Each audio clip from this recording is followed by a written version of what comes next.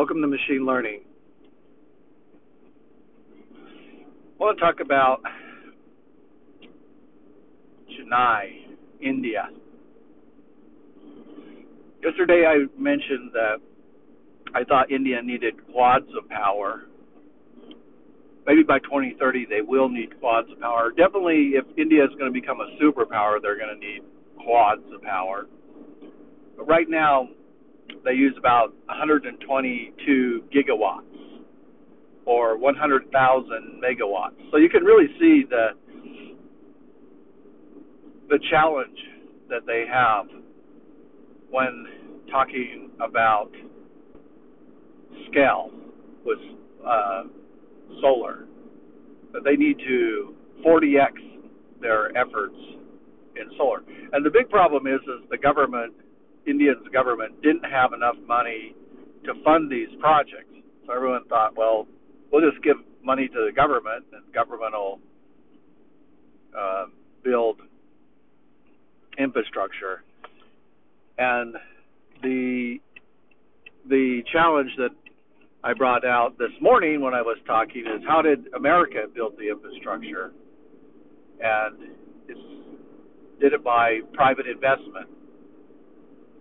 That's how you build things in the Western culture, is through private investment, called capitalism. Capitalism seeks profit, but it gives humanity by providing products and services that people want. And they earn a profit off that, and then they can expand using that profit. Energy was the same thing. There was innovation, created electricity, the light bulb, the transistor circuit, AC current, engines, electric motors, the stator. And today we have the possibility of magnetic motors. Actually, it's really quite fascinating that we don't use magnetic motors to augment our energy needs, just because they produce so much electricity because of the configurations that they are capable of. For example, a pulse reactor uses powerful electromagnetic fields, saturates the coil with electromagnetic energy,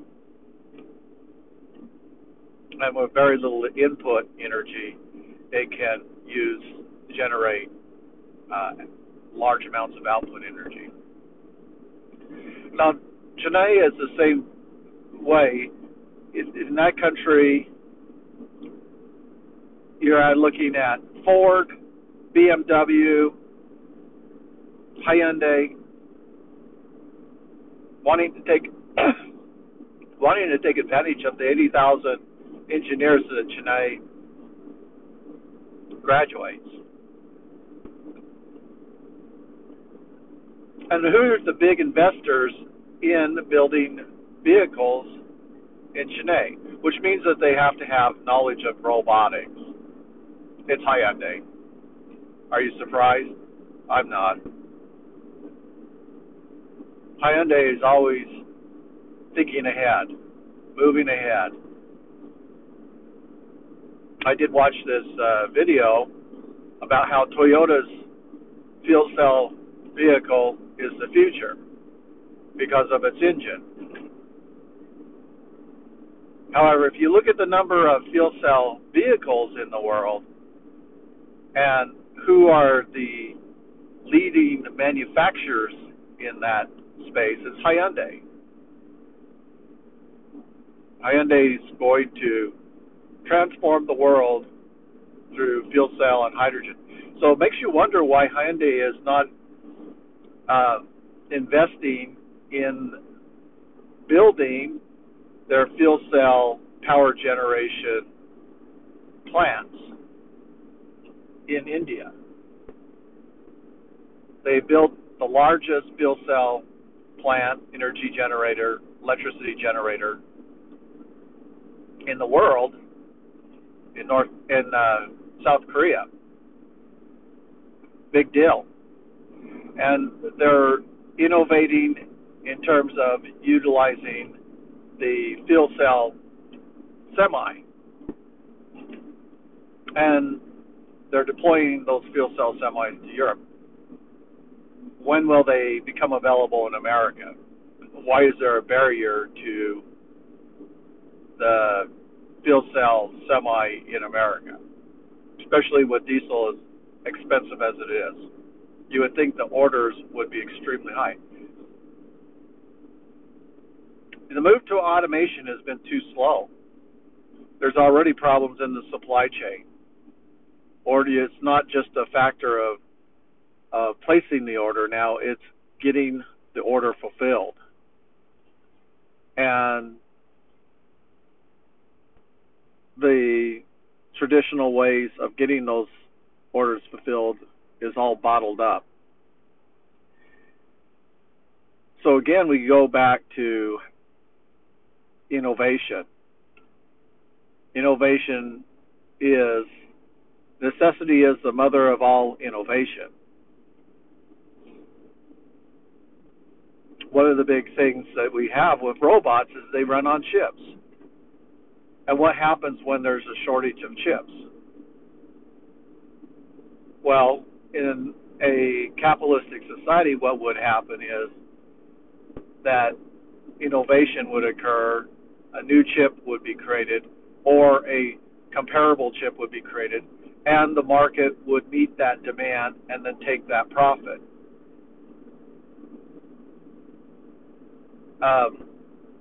And I still think that the market operates that way. Self-interest driven markets are really efficient. They're driven by need, and they adapt their processes so that they're more responsive. Automation builds that level of responsiveness.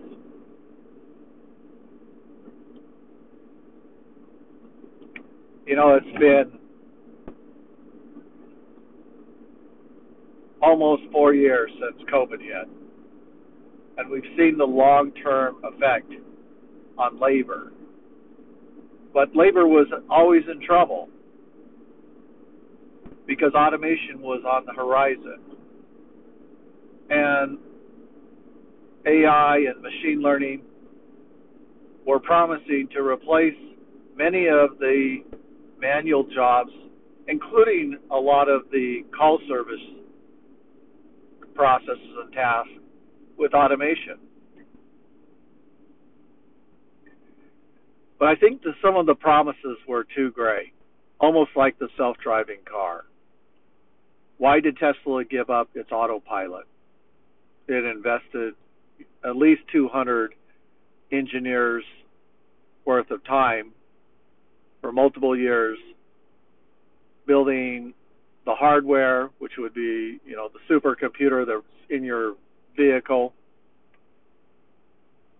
the cameras, the image recognition software, the algorithms, the labeling of the data, having multiple systems working in tandem to make decisions. Yet why did it abandon that technology, especially at the front of modernization, where technology was promising to offer greater safety? And so the idea was, if you drive a vehicle, you're taking a risk. Why not drive an automated vehicle and reduce your risk? And that was the idea of level 5 autonomous driving, is that it would reduce risk. It would make less mistakes. The machine would make less mistakes. And it would be handling a rich number of cases, almost like user tests, unit tests. That it would be tested in simulation, it would be tested on the road, it would be tested uh, using multiple systems, discrete or nonlinear. I just think that the problem is maybe they believed that China had the better technology. Maybe Tesla Musk believed that China's engineers were smarter or better programmers. But why China? Why not Russia? Known for great programming, great programmers. Or why not Iran, who are very skilled in AI?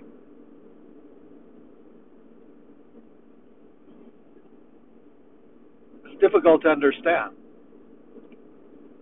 And, you have to study the data. Just like I've had to correct some of my assumptions about energy production in India.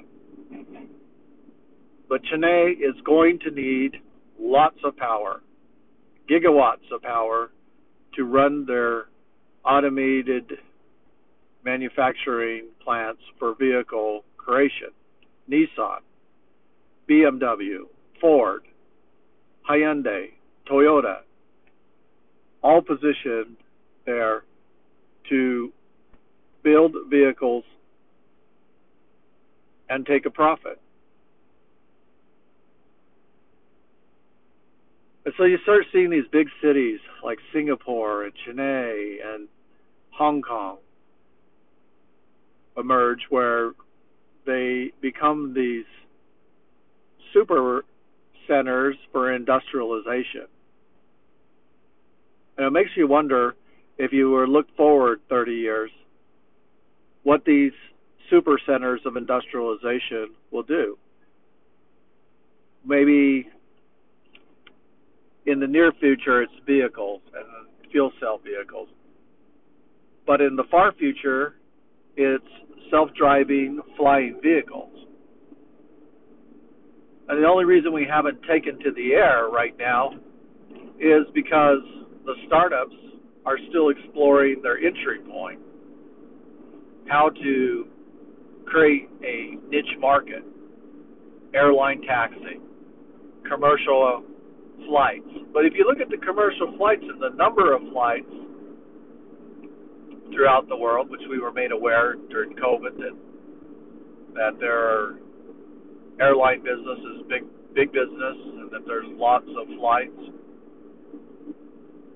What would happen if you have now small carriers that are moving smaller groups of people from one destination or one area to a new destination,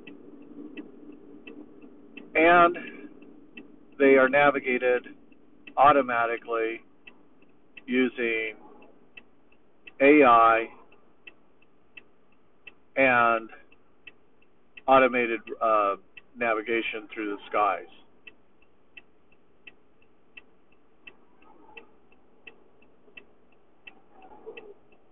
And suppose that, there are 100 self-flying cars today, but in the near future, there's 1 million or 2 million. And they're all fuel cell driven. So they're not polluting our skies or our air with carbon dioxide. They're just releasing water. We have 1 million vehicles releasing water in the air. Is that going to mean that the earth is going to be greener? More water, more rain, better precipitation, higher humidity?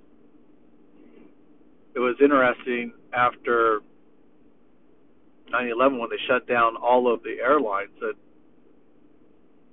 things became cooler because the amount of CO2 in the air reduced. So the greenhouse effect reduced. And that was measurable. So now as we make our migration towards fuel cell transportation in India would be to transform the rails, move it from diesel to hydrogen, transform the shipping, transform the airline. India has the fourth largest rail system and is turning a profit. How difficult would it be to transform their engines, rail engines, from diesel to hydrogen?